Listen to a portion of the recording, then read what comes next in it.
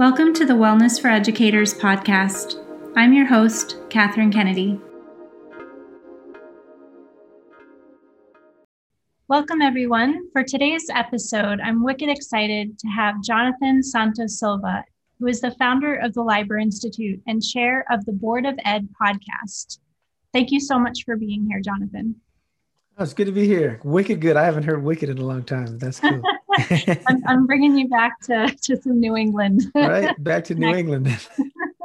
Excellent. So, Jonathan, I wanted to start off by asking you, what prompted you to found the LIBER Institute? Oh, thanks for that question. My career in education started on the Pine Ridge Indian Reservation in South Dakota.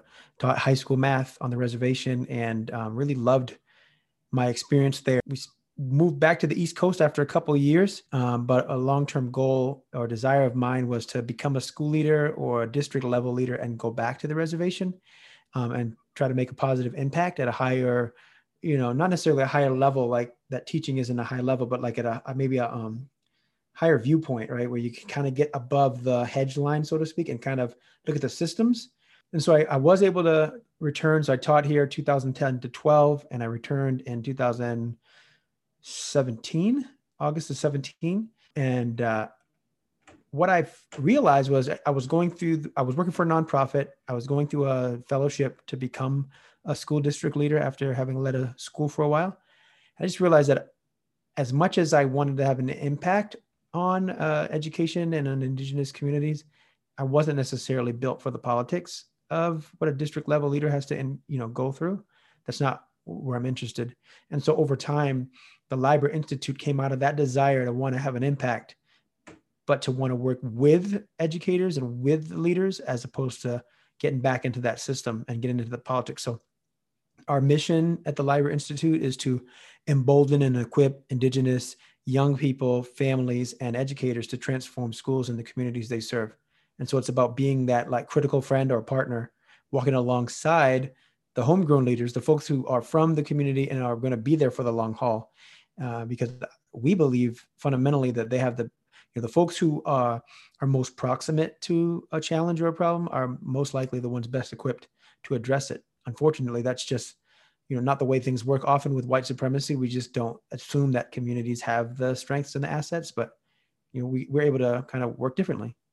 I love the idea of empowering and as well as walking alongside. Those words really resonate to really get back to, them being the ones who create the change, and you're there to help coach them. And I know that was one of the things that I read about the work you're doing. The LIBER Institute is very much focused on the coaching aspect. How is coaching supporting the mental health of those that you work with? I mean, first of all, we are very intentional about using the word emboldening versus empowering because, I've done not a lot, but quite a bit of training. I've received training and then been able to provide it around, broad-based organizing and power and how communities build power to create change together. And power is just it's the ability to act. So everyone has a power. Everyone has power. All communities have power. And so I'm intentional about emboldening because number one, people ask me what I mean, whereas empower, people think they know what you mean. And I'm able to say, I'm not empowering anyone because I can't give them power that they already possess. And so coaching, the reason we do coaching and why I like it so much is because it is all about kind of drawing out what's already in people, right? At least the style I use. I always lead with questions. So if I was coaching you, Catherine, I'm going to ask you a lot of questions. Like, tell me about the challenge. What's going on? What role does so-and-so play? What did they, if you say, well, they won't let me, I'm going to say, well, what did they actually say? I want to really draw out and bring back to the front, everything you've experienced and seen. And then I'm going to follow up with questions like, okay, so what do you want to do about it? What would you do if you knew nothing would go wrong, or if you knew you couldn't fail? What's the craziest thing you've thought about doing that you've stopped yourself from, like stuff like that, to just open you up. And invariably what I find is that whether it's a teacher or a principal or some other leader in the community, like we said earlier, or we alluded to, they generally have a sense of what they want to do. They generally have a sense of what they want to get done or what change they hope to see. they may not necessarily see a direct line between that challenge or that approach and what they possess. So my job as a coach is to help them see that. And so how that impacts mental health, I think, is like, I don't know, I don't want to say it's the root of all mental health issues, but a lot of the issues we have with our mental health and wellness orbits around negative self-talk and beliefs we have. So when we think that the challenges we face are more than what we are equipped to handle, we may feel feelings similar to depression, like, oh, it's never going to change, hopelessness, futility, right? These are not feelings that are, that are good. I mean, it's okay to experience negative emotions, right? I say negative, not because they're bad, but like, they feel bad, right? It's okay to experience those things. But when that becomes like the main feeling or emotion under which you operate, it doesn't feel good. And it doesn't often lead us to the change we want, right? But when you have a coach or a mentor or a partner in crime, so to speak, like an accomplice, who was like, well, if you don't, do it, who would do it? Like, you're like the smartest principal I know, or you have this asset, and this asset in your team. You just haven't actualized it. When you start to help folks see that, when you have a friend or a partner who could do that for you, then that sense of futility, hopelessness, or depression can be, and I don't mean clinical like depression where you need real, treatment and stuff, but like the temporary kind of feelings of being down, they get replaced with hopefulness, replaced with like a sense of self-efficacy, like I can do this, or if not me, then who would do this, right? And those, I think, are move you in that positive direction. I think so much of like positive mental health is looking around and like, having a strong sense of identity, sense of self-efficacy, like I can make things happen, I can do things, I do good work, stuff like that, like mastery and achievement and stuff like that. So the flip side is, before coaching, if you think nothing's going to change because I'm just not that good a leader, you can see why that person feels down. But when they start to experiment and try new things and see even incremental, like 1% type solutions, then you start to build momentum and you start feel better. And hopefully you help other people feel better too, right? I love the distinction between empowering people and emboldening them. That was really eye-opening for me. So I appreciate that distinction. And then I love how you were talking about the coaching experience and how it draws out of that person's experience. So it really kind of puts it back on them to think through and be the problem solver of their own, like you said, the negative self-talk, the self-limitations, the self-doubt, working beyond what your current belief system is, I think is huge. And I can tell you, like, the negative self-talk does not work for you. No, not at all.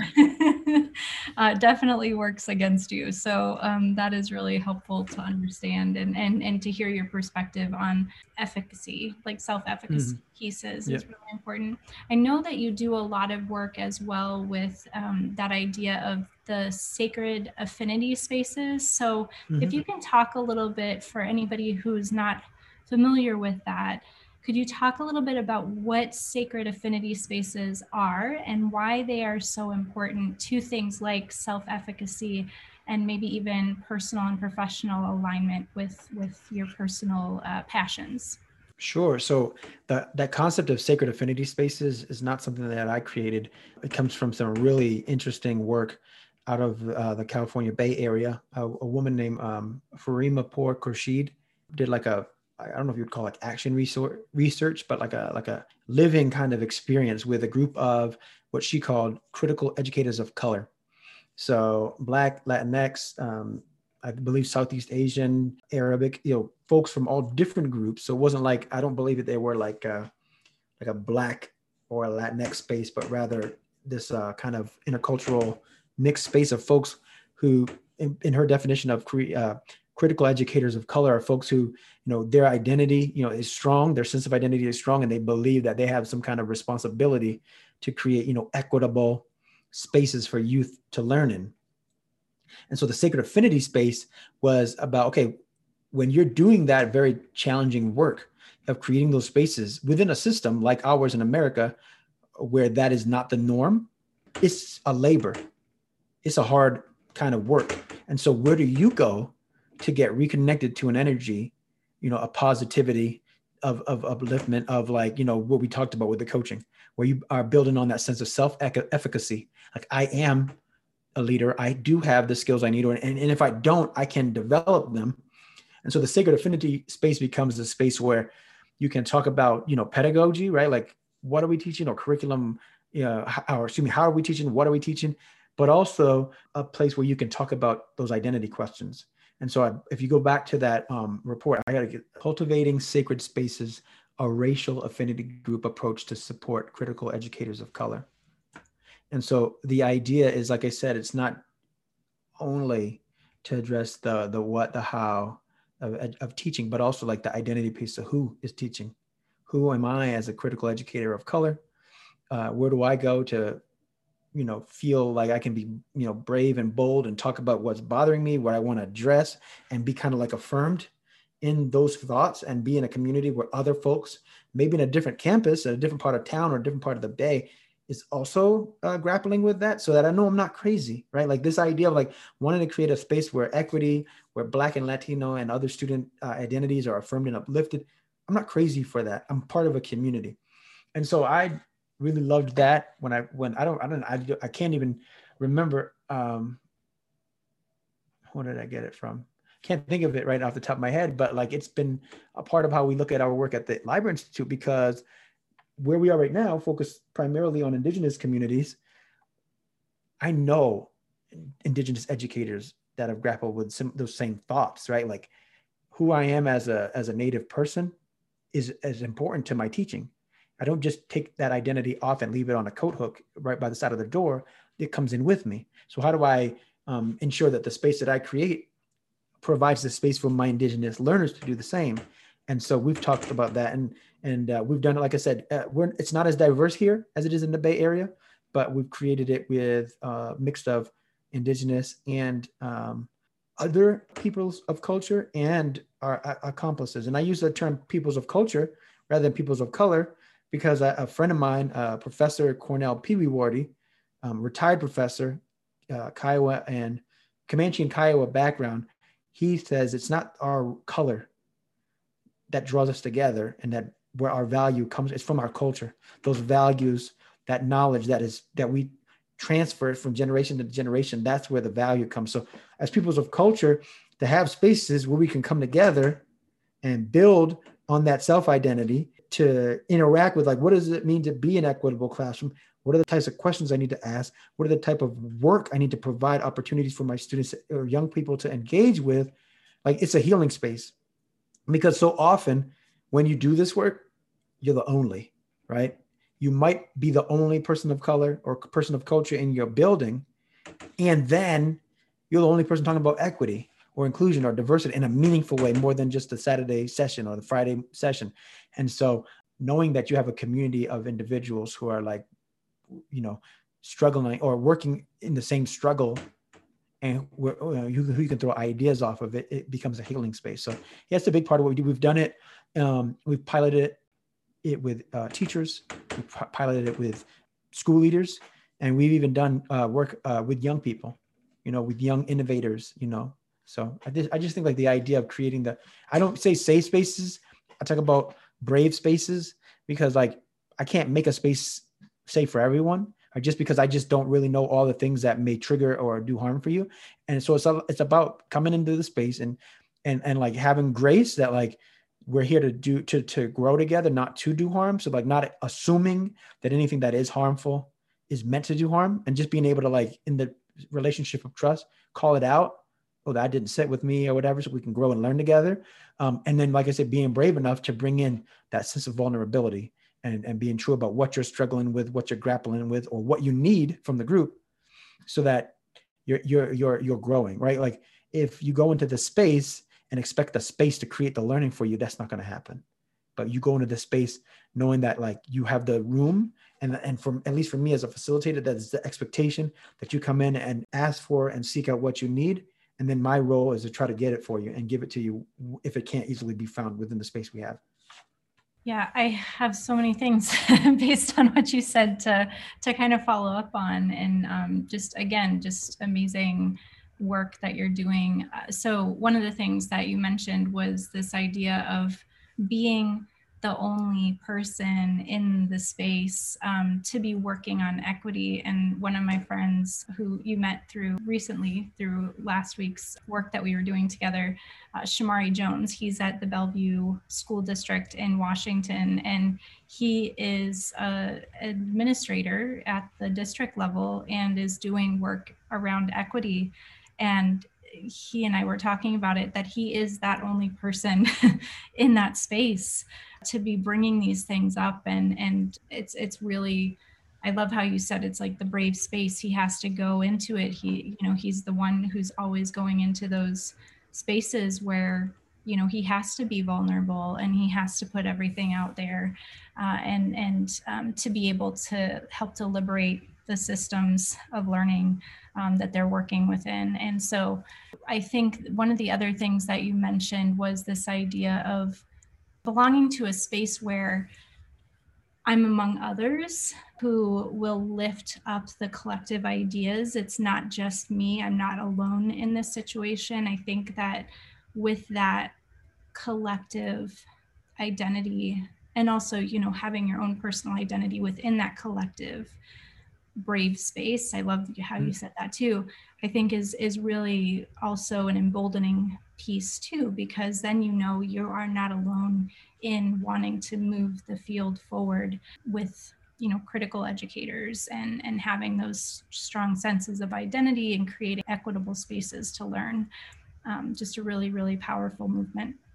I know one of the other things that you were talking about, and this kind of connects to that as well, is supporting many isolated rural communities like you do on reservations, and specifically addressing the community, the mental health of young people, but also their families, as well as the hardworking educators and just in general, the community in general. What are some innovative ways that the schools and organizations that you are working with are helping to, better mental health in that area?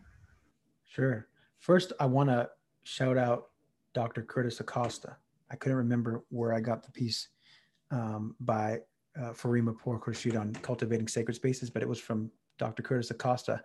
I believe he's still at the University of Arizona. If you or any of your listeners have watched the documentary Precious Knowledge about the multicultural studies or the ethnic studies program down in Tucson, Arizona, he's one of the teachers that is featured in that. He's done incredible work in the classroom and then as he's gone on into higher education. So just want to shout him out and thank him for exposing me to that. As far as like the innovative things that I've seen in the community, I think the narrative, well, first of all, the education reform movement has so overinvested and focused on urban areas that like there's just a dearth of understanding of how poverty manifests in rural areas, the ways that it is both similar and unique to the experience in urban areas. And so there are probably a lot of things we've learned that we could easily pivot and apply in rural areas, but because no one really cares. And I don't mean nobody, but just like the big money doesn't care. They want to go to like a city where their money is they can say, we touch 50,000 kids. They don't care about, 600 kids in the rural area, right down south or on the res.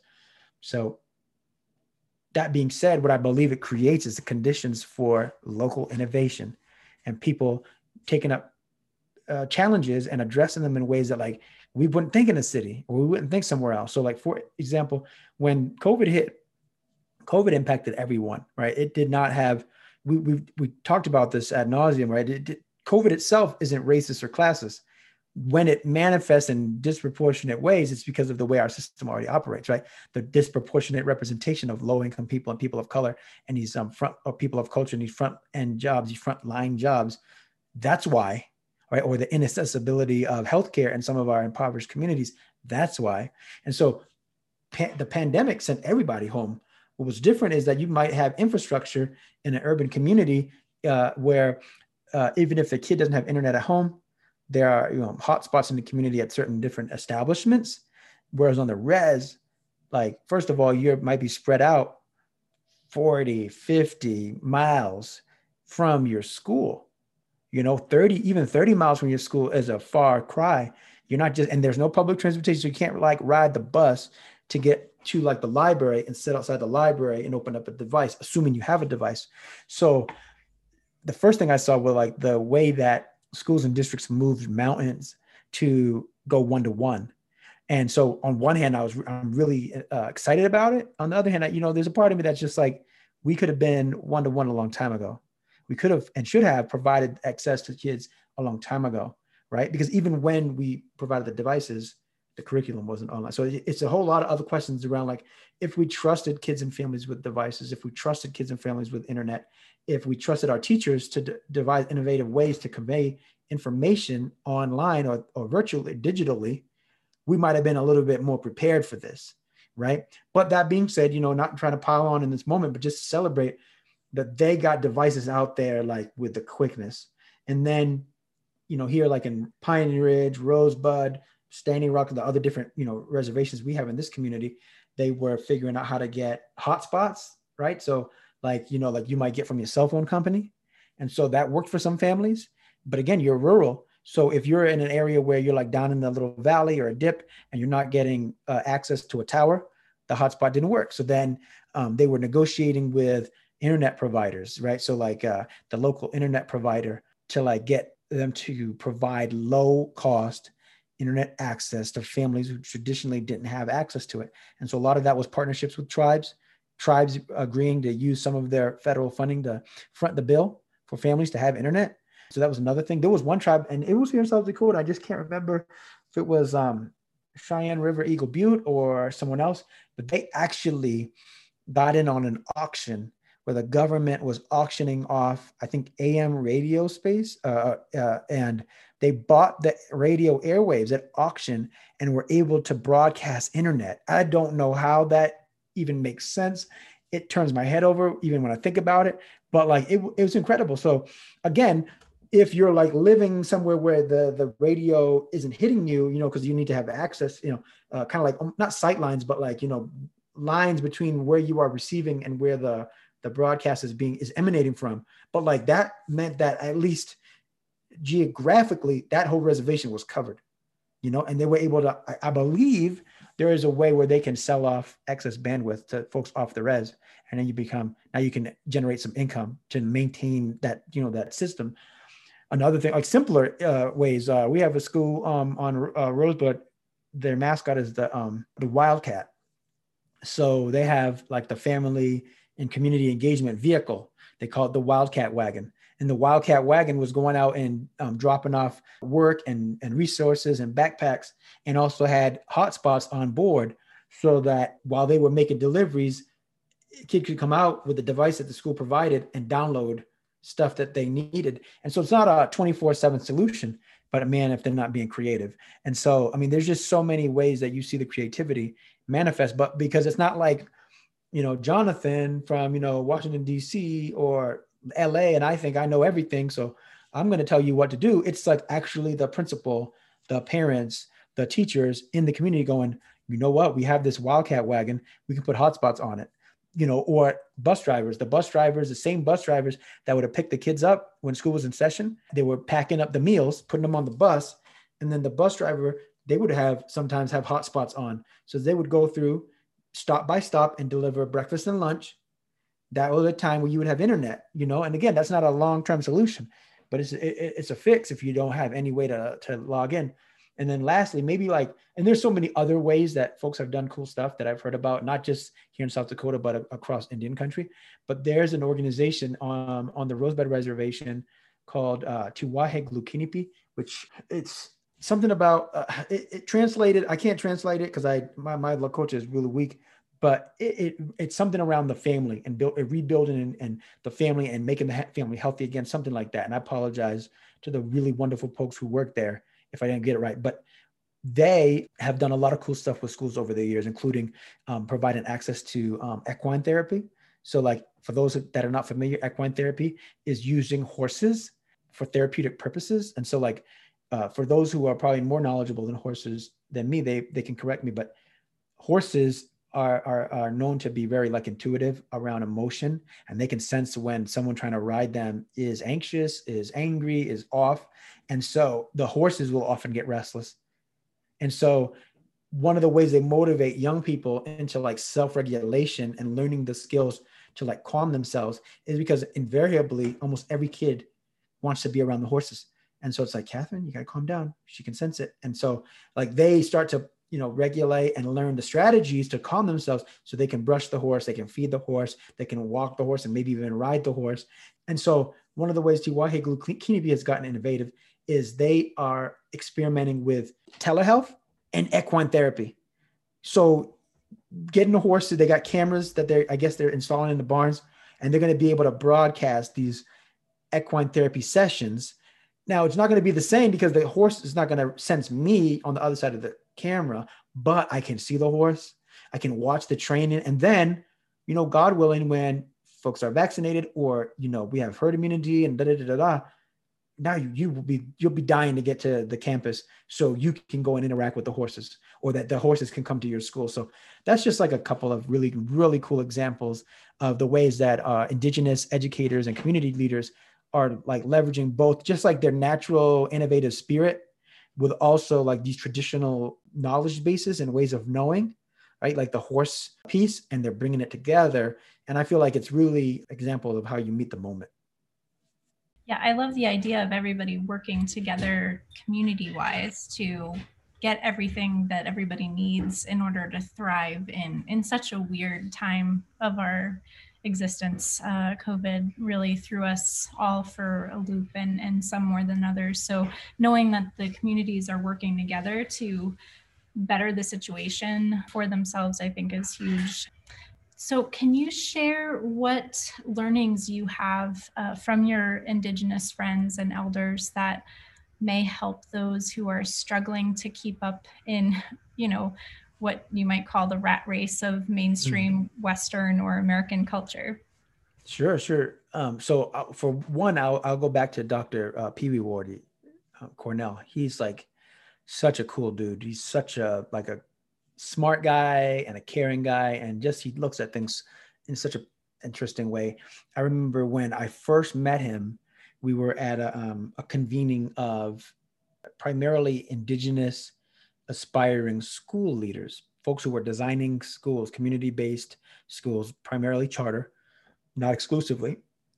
They wanted to start these schools in their communities with the community engagement. It's connected to, the Native American Community Academy Inspired Schools Network. So NACA, Native American Community Academy, was founded in New Mexico, Albuquerque, New Mexico, about 12 years ago, I think, 13 years ago, maybe now.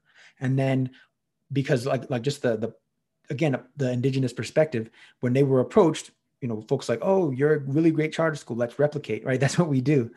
They were like, no, we can't replicate this, because if we replicated what we do somewhere else, it won't fit. What we can replicate is the process we went through so that other people can build schools that are as responsive to them as we are to Albuquerque. And so I worked for NACA Inspired School Network for a while. That's where I met Cornell and a bunch of other awesome educators. And I just was really blown away, taken aback as folks were talking about these funds of knowledge that they were tapping into, like the tried and true ways of thinking and approaching education, self-identity, like the connection to land and important place, sacred spaces and places. And at first I was like really, fired up. And then I'm like, well, shoot, I identify as a Black male, as a Cape Verdean, a person of Cape Verdean descent. The Cape Verde Islands are off of West Africa. So I can't just drive to my sacred places. And then our community, our nation was built on the slave trade. Portuguese slavers bringing African people to those islands that were previously uninhabited, and then through rape and things of that nature, populated an island. And so that's not even where we originate. So where would I go? Where do I go? Do I go to figure it out? Is it Senegal or what? And Dr. Pee Wee Wardy, Cornell, he says, well, you have the power. He said, I like to talk about indigenous futurisms, Afro-futurisms, right? Like how do we create, we can determine for ourselves new places that have meaning and importance to us, that are sacred to us. It's not to displace the places with historical significance, but it's about creating places that you can go and get plugged in. So that's one of the first things I learned about, or I think about, and I would love to share with people, is like to think about the people and the places that give you positive energy, that build up your, your reserve, And those are important, right? Don't overlook those, right? For me, I find that often the places are attached to people. So like my grandfather in his home is a sacred place for me. And, he's getting up there. And so he may not be there. He's not going to be there forever. And so, but now it is a place, it's a sacred place for me to be in his place, in his space, in his presence. Same thing with my parents. It's why we think a lot about our kids growing up and wanting to eventually get closer to New England again, because, those are sacred people and sacred places for them. And so I think that's one thing I learned. It's just like, there's the history and going to places that have historical significance and like kind of like being humble in the presence of what has happened and occurred here, but also thinking futuristically, like what are the places that I want to make meaning for me? So your place of where you live can be a sacred place. If you are at home still stuck because of the pandemic, you can create a place within your basement, within your home office, at your sun porch, whatever, a place where you can go and just tap into something greater. So that's one thing I learned about. The other thing I learned, just in teaching on the reservation and then living on the reservation and now working with folks that are on the reservation, time as a construct.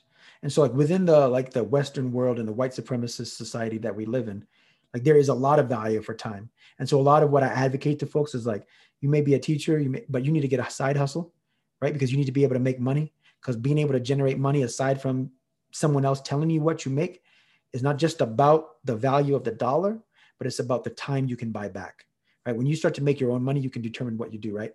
So there is value to it within the broader construct of where we live. But outside of that, time only has value in a relative sense. And so learning about things like investing your time in the things that matter to you, right? And so I remember the first time I went to a school board meeting, and it was supposed to say start at 6:30 or whatever, or 6:00. And I get there like a little early, not because I'm a super early guy, but because it was my first one and I didn't want to make a bad impression. 6:00 rolls around, 6:05 rolls around, 6:20 rolls around. And it's like steadily getting fuller. But not all the board is there. And I'm like, when is this thing going to start? And having someone say, for us, on the reservation and for us as Indigenous people, time is relative. And so we just trust that the board members, maybe they ran into someone, a family member, and that is important to them. And so they're going to devote their time and energy to that. And when they get here, they'll give it to us. And that was like, hit me because I had grew up in like, CP time, right? Like colored people time, and thinking that like in the broader construct of society, that was like, it was a negative and it was like a joke on us. But in reality, it was a different way of valuing time versus relationships. And so that's something I think about too, is like, your time, you may not have, again, if you're on someone else's clock, you may not have the ability to just blow up your schedule, but to the extent that you do, how do you ensure that you fill your time with things that matter to you? So I had made an adjustment to my schedule that I used all fall into the winter, and it worked really well for me. And we took some time off, came back, and it doesn't work for me anymore.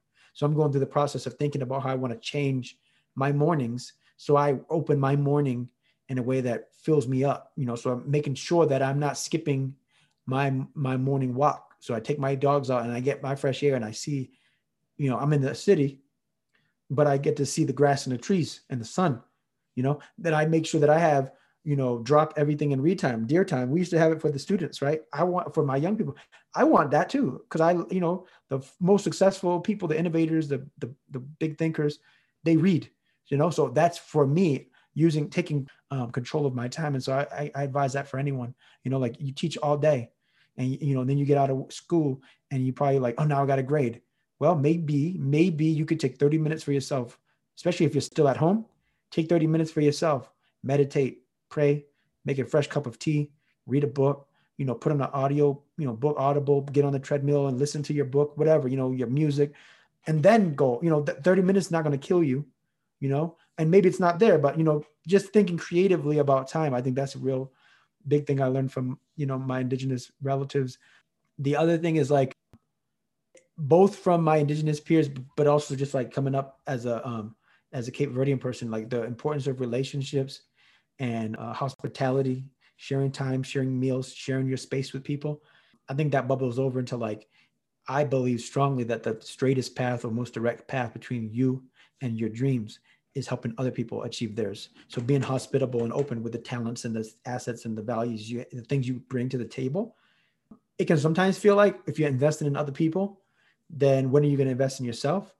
And if you do feel that, then you might want to inspect those relationships and make sure that they're mutual relationships.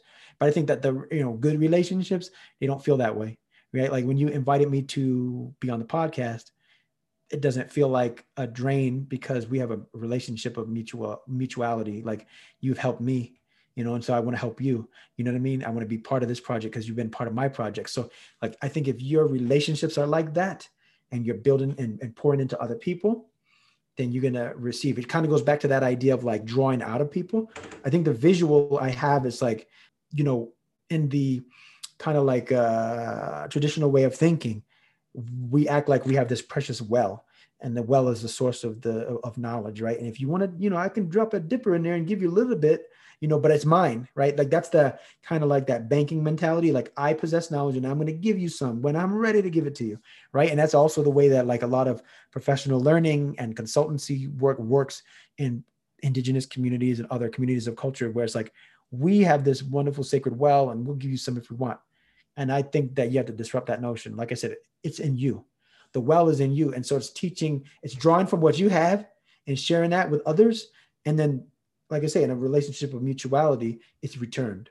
And so you don't have to worry about, it's not a zero something. It's not a finite resource. It's infinite. And so it's like, the more you give, the more you get, the more, so I think that those are probably not the only things, but some of the biggest things that I either have learned here or have had reinforced here, because I see the echoes in what I learned as a child or coming up in what I'm learning now as an adult with, in this new culture, And I guess the other part, maybe one more thing, is the importance of a spiritual life. I identify as a Christian or a believer. I don't necessarily identify with like the named Christian, church in the United States that I feel like is oftentimes on the wrong side of history, whether that is the moderate Christians being on the wrong side of Martin Luther King and the civil rights movement and other movements, or now where we too often are more worried about who's sleeping with who and who's doing what than we are about our call to like reflect Christ in a loving way and to meet people's physical needs on earth before we can ever talk about meeting their spiritual needs. But that's besides the point. One thing I have learned on the res is that I was afraid, or maybe not afraid, but anxious about folks learning that I was a Christian and connecting me with the history of violence done by so-called Christians throughout history. I was not so anxious or afraid that I didn't share my faith. I was very open about my faith. That's about who I am. But I was nervous, like, well, people were like, oh, he's one of them. I'm not interested. And what I've actually found is that people here, what resonated with them was that they knew I was a praying person, and they are praying people, like indigenous folks, let me just be more specific so as not to try to generalize. My friends who identify as Oglala Lakota, Sicangu Lakota people here on Pine Ridge and Rosebud, and other folks as well, but those ones in particular, my friends that are Diné, Navajo, as we say Navajo, Diné people that are living in tune with a traditional way of life. They have a relationship with the Creator. They believe in the interrelationship of all beings. And for them, it's not just those that walk and live and breathe, so also trees, rocks, the earth, everything is a relative. And so there's a deep spirituality in almost everything that they do. And so it resonates with them that I'm a praying person, even though we may pray in a different tradition. And they see me as a brother and I see them as my brothers and sisters, And so I say that that's the other thing, is it's like, whatever you ascribe to, whether it's God and the way that I think of him, or Jesus, or if it's Allah, or if it's more like you're a Buddhist and it's not really like a being, but more like a way of living and being, whatever that is, I think you have to draw on that and strengthen that. People say sometimes that, oh man, you're such an optimistic and positive person. And I think to myself, not really. Like, not really. I don't like look at the world today and be like, yeah, everything's going to work out because of out of the goodness of their hearts. Our politicians are going to do what's right. I mean, everything that they do tends to suggest the opposite. I'm not very optimistic. I am very hopeful You know, people ask me, how are you doing? And I say, blessed and highly favored. I got that from one of my mentors, Mrs. Sharon Hinton, because it's true. No matter what has happened in my life, whether it is something that I see as very good and enjoyable or difficult and challenging, I am blessed and I am favored, right? Like I am alive. I can breathe, I can walk, I can eat, I can provide for my children. And even on a day when I might not be able to do all those things, I believe firmly that my creator has me in the palm of his hand. And so I don't worry too much about those things. That's what I'm talking about. And in the same way, my brother, Doogie, Daryl Brownbull, on the Red, and down in Kyle, he would say the same thing. And he has like a Christian tradition in his upbringing because that was what was required of him. He's older, but he lives a very spiritual Lakota way of life. He sun dances, he does inipi, he does all the ceremonies. He would say the same things. I can't worry about, like he'd say, I can't worry about this COVID because I can't control it. I try to be healthy. I wear my mask when I have to, and I stay and I pray, and I do inipi, and I am faithful that Creator is going to protect us. You know, it's not about like F a mask, do what you want, lick door handles. You know, this is not real. It's not denying science. It's still, but it is about having a grounding in something spiritual and greater than you, that you're like, yo, you got to focus on what you can control, and those things you can't, you have to be able to continue to move. Because like if you're dwelling too much on things you can't control, that again, I think that gets you into that negative space of like, you know, approaching depression where you're like, it's hopeless. Nothing's going to ever change. That being said, you know, there's people that have encountered a lot more stress and a lot more hardship than I have. So I'm not trying to say it's easy, but I encourage, like I said, my in-laws, my mother and father-in-law are Buddhist. My mother-in-law has a lot of peace in life, even as my father-in-law struggles with dementia, and she's his primary caregiver. And of course, my brothers and sisters-in-law, they're helping because they're closer. We're here in South Dakota right now, but they're all in Rhode Island. But they don't have that, like, they're not overwhelmed with dread or fear or concern because they have faith that they keep living right and stay in tune with the spiritual side of their lives, that things will work. There's a hope. And I just think that like, even if someone's like, I'm an atheist, like, what am I supposed to do? Well, meditate, get in tune with self. You know, if that's the highest form of power you can relate to, then get in touch with self, get healthy, get right, get in like alignment, you know, with how you see yourself and what you really bring to the world. Because as long as you think you don't have anything to give the world, then you can feel real down. But when you start to see that you bring value, that there are people who care about you and love you and who would benefit from the knowledge and the skills you have, even if you don't have a belief in a higher being, you can have a faith in that. And you can have faith in the relationships you have with people you trust. But I just think like at some level, having that spiritual grounding is vital. Yeah, I totally agree with that. And thank you so much for sharing. I think the spiritual grounding, I mean, I'm looking outside my window right now, watching the snowfall outside. And I mean, you know, I tend to connect really well with nature. I try to get outside, you know, at least, even if it's just to take out the dogs, like you were talking about, you know, in the morning. I try to do something where it's outside with nature just to, you know, start the day with, and I loved how you mentioned the interrelationship, and we do have an interrelationship with nature. And so anything that people can do, I think, to have that spiritual grounding is so important. And then also, you know, like you mentioned, creating a sacred space is really important, even if it's not some place, like you said, where you can't get to, or you, obviously with COVID, you know, you might not be able to be with certain people that would be that you know, sacred space for you, or provide that sacred space in a person for you. You know, connecting with technology, if there's an opportunity to do so, even though I still feel like it's not 100% the same, but at the same time, if that's what we have, we can do that. And then I loved your thoughts about the relationships, and again, the interrelationships that you have with people, and how you have creative ways of time. You know, I think that we're so tied to our schedules, and like this, and, you know, oh, now I got to go here, now I got to go there, now I got to go here. I think another thing that COVID has taught us is to slow down in some ways. And, you know, and unfortunately it has, you know, for a lot of people has been more affected than others, in negative ways, too. But I think like it has taught us to just stop what we're doing and reevaluate a lot of what we do. And I like you are always like reevaluating my time and saying, is this really the way that I want to be spending my time, you know? And then I reevaluate it and shift it if I need to. I loved everything that you shared. That's really helpful. And I think it's going to be really helpful for the listeners as well. Well, I would say, especially you made me think about it when you talked about like your spiritual or part of your spiritual practice being the connection to nature. Like the Japanese have like a word for that, and I'm probably going to pronounce it wrong, but it's Shinrin Yoku, and it's forest bathing. It's like an art of like dwelling in the forest, like walking through and quiet in nature, the oxygen, the beauty, and touching.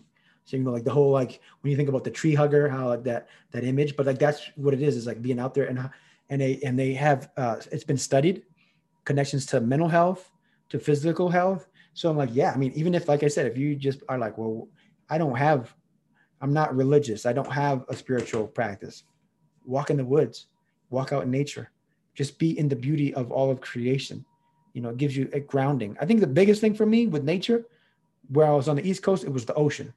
Now that I'm in the center of the country, it's the vastness of our country, right? Like the Badlands. If anyone ever has a chance to come to South Dakota, I recommend the Black Hills and the Badlands. When you think of yourself either juxtaposed against the size of the ocean and the vastness, or you stand on the edge and just see the grass waving like along the Badlands or something like that, it helps you put yourself in proper scale. The insignificance, in a sense, right? Like this world is way bigger than you. And so like reconnecting to that in a healthy way is a grounding thing. It's a grounding thing. Yeah, it's both grounding and humbling. Yes. Very much appreciate that, what you said there. Anything else that you want to touch upon before we wrap it up? I would say first and foremost, like the Liber Institute, we're at theliberinstitute.org, THELIBER institute.org. And then our podcast is at theboardofed.com, BORED. And that's because I'm just tired of the same old narrative around education. And I encourage folks to think differently. I share that not like as a plug, but to say by either method, if anything I say is deeply resonating with folks and they want to connect, I encourage it. My email is jonathan@theliberinstitute.org. So I say that first. And then the second part is like, to the extent that it seems like I have anything together, I'm on a journey, y'all. I don't really have it all together. I'm just learning. I know more today than I knew yesterday, and I'll know more tomorrow than I know now. And it's a lot of it is because of being in a relationship with people who are sharing and exchanging ideas with me and helping me grow. And that's a big thing I encourage too, is like, there's no reason why, like in the same way that, I have built these strong connections with folks who are living a Lakota, traditional Lakota way of life. So we have different, deities, if you will. That's not the word, but like, what I'm saying? Like the way we in a church would say, this is what God is, and this is how it, and this is how they would say it. It's a little different, but we find so much common ground. I actually find so many points of resonance in our spiritual walks, so we could learn. And so in that same way, however you believe, whatever you are striving for, think creatively, and you can find that connection with someone else. And in learning in someone else's culture and their spiritual walk and their mental health practices, the things they do, you may say, at the end of the day, that forest bathing, that walking in the woods, that's for Catherine, it's not for me. But there's probably some part of it you could take. Maybe you're a gardener. Next time you're in your garden, you'll be more present because of what you learned from Catherine, and vice versa. So that's the only thing I would say is like I said, I don't really have it all together and I'm just learning it, but it's a part of that journey. And I think that's a big part of my mental health, though, is that I don't expect myself to have all the answers. I don't anticipate ever getting to all the answers. I just am committed to the journey of constant growth, right? It's like not thinking of perfect as like a destination, but as perfection as this ongoing process of being a better version of self. And I think like if we do that as educators in our personal life, it will naturally show up in our professional life, whether you're a principal, a teacher, consultant, counselor, whatever. And then the other part of it is I would just say, don't wait until you have it, quote unquote, figured out to like engage the kids, the young people. I would argue that in being, transparent and open, like, hey, this is the journey I'm on. and talking to young people, it becomes like an exchange again. And there are things that your young people can teach you and that you can teach the young people. But I think that will get you the space for grace for like that. Like when you do blow it and you're not your highest self, right? And patient and comforting, and you trip a little bit on the young people, they're like, yo, you know what? I get it. Jonathan was pissed. He's cool though, right? Like that's how it was when I was a teacher, but it was because I always tried to be transparent. Like I'm just still figuring this out. And so I think that's important too, whether you're the principal and it's with your staff, or you're the teacher and it's with the young people that you serve or the families that you serve, is being honest and open and transparent, and then growing together. I love it. The message, I think the back to the interrelationships, but also intergenerational pieces is really important, I think too. And, all in all, I feel like one of the messages that I'm getting from you is that, no matter what way you look at your spiritual journey or your sacred spaces, we're all walking each other home. And I'm not entirely sure where that phrase comes from, but I love it. I always go back to it. It's just like we're all in this together and we're walking each other home in whatever way resonates with us. So Jonathan, I am greatly appreciative of your being here and for your sharing your experiences and the great work that you're doing at the Liber Institute. And Jonathan, if you want to go ahead and mention those URLs and names one more time. Sure. Yeah. Thank you for having me. Thanks everyone for listening.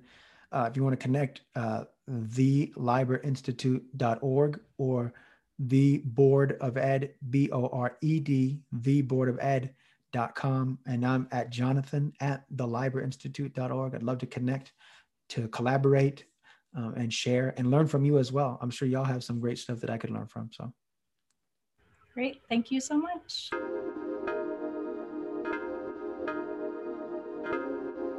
Thank you so much for joining us. Stay tuned for more episodes of Wellness for Educators podcast.